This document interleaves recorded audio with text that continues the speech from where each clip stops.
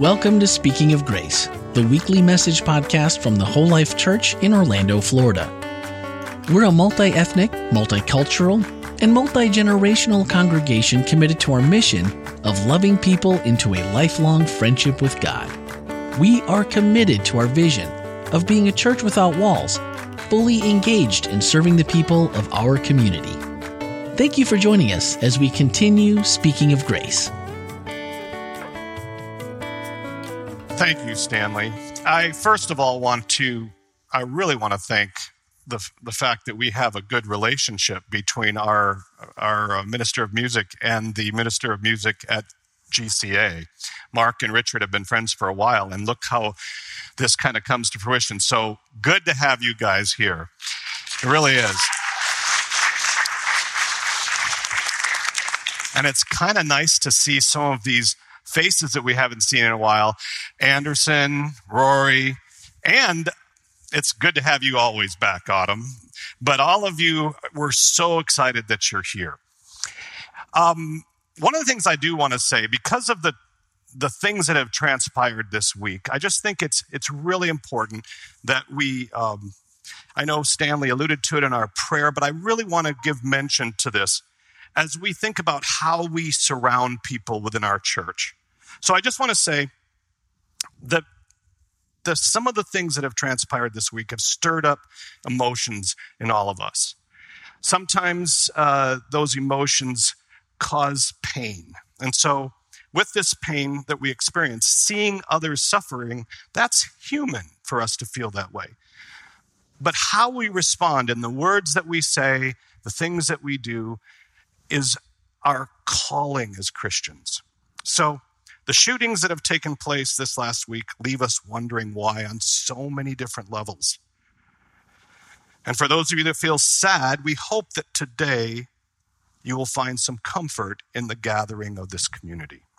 However, for those of you who may feel worried, angry, maybe fearful, and at times hopeless, I would hope that there would be some semblance of not just comfort, but a surrounding of us as we think about some of these things that come as a result of our looking at the violence and seeing some of the racial hatred that we are actually noticing from all areas of our world. So today, besides the comfort, I hope that together we might find words that can provide a determined support that bring an understanding that none of us are alone in this struggle. I know that words can just be words, but when they come from a true heart of compassion and a desire to understand, that we can provide meaning and a sense of peace that is so desperately needed right now. So as Christ finds your heart, may you find your response. It actually follows really well with what we've been talking about the last 3 weeks regarding who we are as followers. The first week we talked about that follower, that brand new follower on the cross next to Jesus, who followed Jesus absolutely nowhere. And he couldn't move. Now, he did follow Jesus to his own life, to his own salvation, as Jesus became the destination. The next week, we talked about Jesus as the true shepherd, and yet how he reveals himself to us and continues to reveal himself to us on this path of life. We get a chance to also understand our role, not only as followers, but his disciples in sharing the gospel with others. Feed my sheep. Today, I'd like to talk a little bit about the idea of what it means to be a follower. And just like you saw on the screen, who are his followers? Who are those people? You know, the Bible always uses the analogy or the metaphor of a road. They use it in so many ways. Paul was, in a way, his life changed on the road. Jesus used the road with his disciples for teaching, for healing, for providing a sense of mission and vision. And then he converted others, and there were lives changed on this road. I think the road is this idea that we have from point A to point B, but it's more than that, because the gospel comes down and intersects our path and changes the way we look at life. Sometimes it changes our entire direction. But many times all it does is it helps reveal Jesus to us in this time to help us understand our place next to him. There is no better illustration of this than what Luke points out in Luke chapter 24. There's these two men traveling from Jerusalem to Emmaus. And while they're traveling, they're talking about the incidents that just took place in Jerusalem. This unbelievable time of ups and downs and really low times. And now there's this confusion even in their minds. The resurrection has just happened. And they're talking intently. It says in Luke 24 that they are in this deep conversation, and this stranger walks up between them and butts in. And he says, "So what are you guys talking about?" And they sadly look and they say, "Are you the only person who has just been in Jerusalem and not know what has just taken place?" They kind of chastise him a little bit. And then they kind of tag team back and forth. This Jesus of Nazareth that we knew, he was our leader. He was crucified. They led him into the hands of the Romans. And our high priests, the people that we thought we were trusting, they were the ones that betrayed him. And then he goes to this crucifixion, down to the grave and into the tomb. And then we get shocked because some of the women on our group go down to the tomb and they're just on and on and on. And Jesus, this stranger to them, is just listening. He just hears them out. And finally, when there's a break in the conversation, he says, "Come on, you guys. Isn't this what we have all been studying all of our lives? Isn't this what we memorized in our memory verses? Isn't this what we've read about all through our schooling?" And he starts to explain to them the prophecies, the Old Testament, all of that, how that led up. He says, it was already told to us in the past that this was going to happen. Now, Cleopas, that's one of the guys that was with him, it says that he just like mouth dropped open. They didn't know what to think of this guy. Who is this telling us what is going on? And so they kind of are connected in a way with him. They're captivated. So when they came to Emmaus, they weren't sure if they should go on with him, but they knew that they were at their destination. So they said, "Why don't you come to our home?" So they invited him in, and he went in. So here he is. They're all getting ready to eat. And it says that Jesus breaks bread with them. They still don't know who it is. This is how Luke points it. He says, taking the bread, he blessed and broke it and gave it to them. And that moment, open-eyed, wide-eyed, they recognized him. What a great time. And then it says he disappeared. It's just, I love this moment right now because you can imagine Cleopas going, you did see that, right? That was Jesus. He was here. I'm not dreaming this, right? I mean, we all saw that. Now, they had just taken this long trip to Jerusalem, but it didn't matter anymore. It didn't matter whether it was nighttime. It doesn't matter that they just had food on the table. It didn't matter that they had just made this long journey. They immediately got up and left and went back to Jerusalem. Couldn't keep it. This does not belong just in Emmaus. We have got to tell everybody else. So they get back. They get back to Jerusalem. It says, so they got up immediately and rushed back to Jerusalem, all 7 miles, where they find the 11 gathered together, the 11 plus others. Before Cleopas and his companions can tell their story, the others have stories of their own to tell. Isn't that what the gospel is all about? Isn't that what it means to share the gospel? That you have your story, but all of a sudden you realize everybody else has their story too. And they're just back and forth wondering whose You had it, okay, and they're just going like this back and forth, and then Jesus shows up in the midst of all of this, and everybody just goes silent. And Jesus is there. They're all looking at him. They see the scars in his hands. He shows them his feet. But they're all like, oh, what is happening here? And guess what Jesus says? So you guys got anything to eat around here?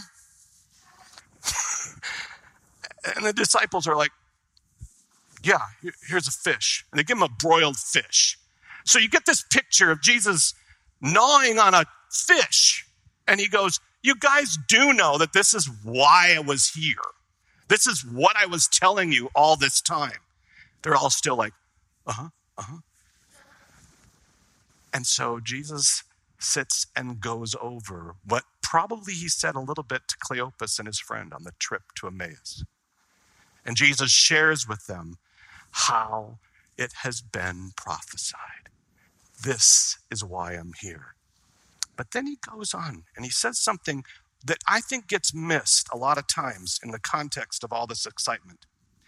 He says, this is what the scripture said, that the promised anointed one which should suffer and rise from the dead on the third day, and that his name, a radical change of thought, and his life would be preached, and that in his name the forgiveness of sin should be preached beginning in Jerusalem and extending to all the nations. You see what Luke is doing here? This is actually Luke's version of the Great Commission. He's saying, yes, it's going to start here in Jerusalem, but it's going to go further than this. You are not going to be the only ones that get to share this story. That's what the gospel is. Those are the followers of Jesus, that they start to realize that it's not just about them, about this time, and about what they've experienced. It goes. Now, the word nation, by the way, is used here, and it's used in Matthew when he says, go into all the other nations, teaching them to observe. That word is actually a Greek word that's actually where we get the word ethnic. It's ethnos. This word is translated many different ways, not just nation. This word is also translated Gentile and heathen, because the Jews use this word as anyone other than us. Those ethnos, those people who are not us. And Jesus is saying, guess what, everyone? This goes also to the ethnos, these people who are not you. There's no story that replicates this understanding better than the next story that Luke tells in Acts chapter 8. He has another story of somebody traveling down a road. Now, this is not, by the way, just happenstance that Philip is on this road. Philip is given a direct order, go to this road south of Jerusalem, go there, and he went. And there he is on this road leading out of Jerusalem down towards Gaza. And he is looking around. Maybe he sees some travelers on this road. Maybe he sees a chariot. But then we read that this chariot is pretty important. So here's what he says. He says, then Philip received another prompting from the Holy Spirit. Go over to the chariot, climb on board. So he started running until he was even with the chariot. Philip heard the Ethiopian reading aloud and recognized the words of the prophet Isaiah. He said, do you understand the meaning of what you're reading? Can you get this? Here's Philip. He's saying, okay, where? The chariot, okay? And he goes starting to run alongside of the chariot. And he's saying, hey, do you know what you're reading there? And you can only imagine, I know how it is in my car when somebody wants to talk to me and I'm rolling down the window. What? Yeah. And that's what this guy is doing. He goes, anybody who's willing to run alongside of a horse-drawn chariot, I need to stop. So he orders the man to stop the chariot and he welcomes Philip on board. And he says, well, in answer to your question, I don't know if I can understand without someone, in a way, guiding my understanding. And Philip at that point starts to tell about how Isaiah talks about this this person who will come and change everything, who will alter how the world looks at freedom and liberty and how the world looks at salvation. He'll alter all of that. And then he asks this really good question. The eunuch, this Ethiopian eunuch who's on the chariot, he asks a question. He says, is he talking about himself or is he talking about someone else? And that's the cue for Philip to go, okay, I need to tell you about the gospel. I need to tell you about Jesus. And so he goes on and he tells the same thing that Jesus had just said to his own disciples. He talks about what this is all really about. And then this Ethiopian eunuch. Now I have to understand, we all have to understand that this is a really significant point. Because the Ethiopian eunuch was probably just coming out of Jerusalem, was not allowed in the temple. Foreigner plus eunuch, there is no way he's touching the floor of the temple. He understood that. He might have come to Jerusalem to truly understand what Philip had just told him. But this Ethiopian eunuch was asking the wrong people. He was asking people who had already pushed him aside, shunned him, and said, you're not welcome and you're not accepted. But after Philip talks, he says, what prohibits me from being baptized? And there is no response given. All that happens is the next thing you see is Philip and the eunuch are down in the water being baptized. This is quite possibly the very first convert who was non-Jewish, the ethnos. And so there he is. He's baptized. That's a significant piece for us all to understand. And I say this because, you know what we usually do is we go, we should do that too. We should be preaching this gospel, this good news to the ethnos. But guess what? We're the ethnos. We're the ones who are that Ethiopian eunuch. We're that person because we're the same people. So, as we think about this, as we think about the idea of understanding that we're on that side, we are the people who choose. Yes, we can choose still, but we don't get to choose who follows Jesus. We get a chance to walk alongside and just be part of the sharing. Jesus does the choosing. Jesus does the calling. And he calls you and me. He calls us because we are part of that. Thank God we're part of that. So how are we going to respond? When we think of what it means to share the gospel and to live life beyond the cross, when we see that today, we have to understand that we are also being the ones targeted by nudges that God has given to other people. And there may very well be a day when you say, you know what?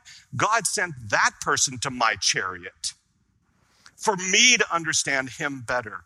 We have to understand that as followers, we are constantly back and forth with this idea of knowing that God continually is calling us to follow. And what will be our response? Hi, this is Randy McGray, podcast producer and host here at Whole Life Church. Loving people into a lifelong friendship with God is our mission at the Whole Life Church, and our podcasts, Speaking of Grace, and its companion, 15 with Andy, Randy, and Jeff, are designed to help facilitate conversations that help us grow together in that pursuit. Now that you've heard the message for this week, don't forget to check out the Whole Life takeaways for this message. Swipe up in today's show notes and join the conversation. Speaking of conversations, each Wednesday morning we take a closer look at the week's message. That's right, the one you just listened to. We discuss practical ways to apply spiritual lessons and ask honest questions about the issues we face as Christians, all focused through the lens of grace. Your voice is a welcomed addition to that conversation. We encourage your thoughts and your questions by sending a voicemail or text to 407-965-1607 or send an email to podcast@wholelife.church. You can find everything podcast related on our website, wholelife.church/podcast. And plan on spending every Tuesday evening and Wednesday morning with us as we bring you the Whole Life Church inspiration you love straight into your headphones. Thanks for listening, and have a great week.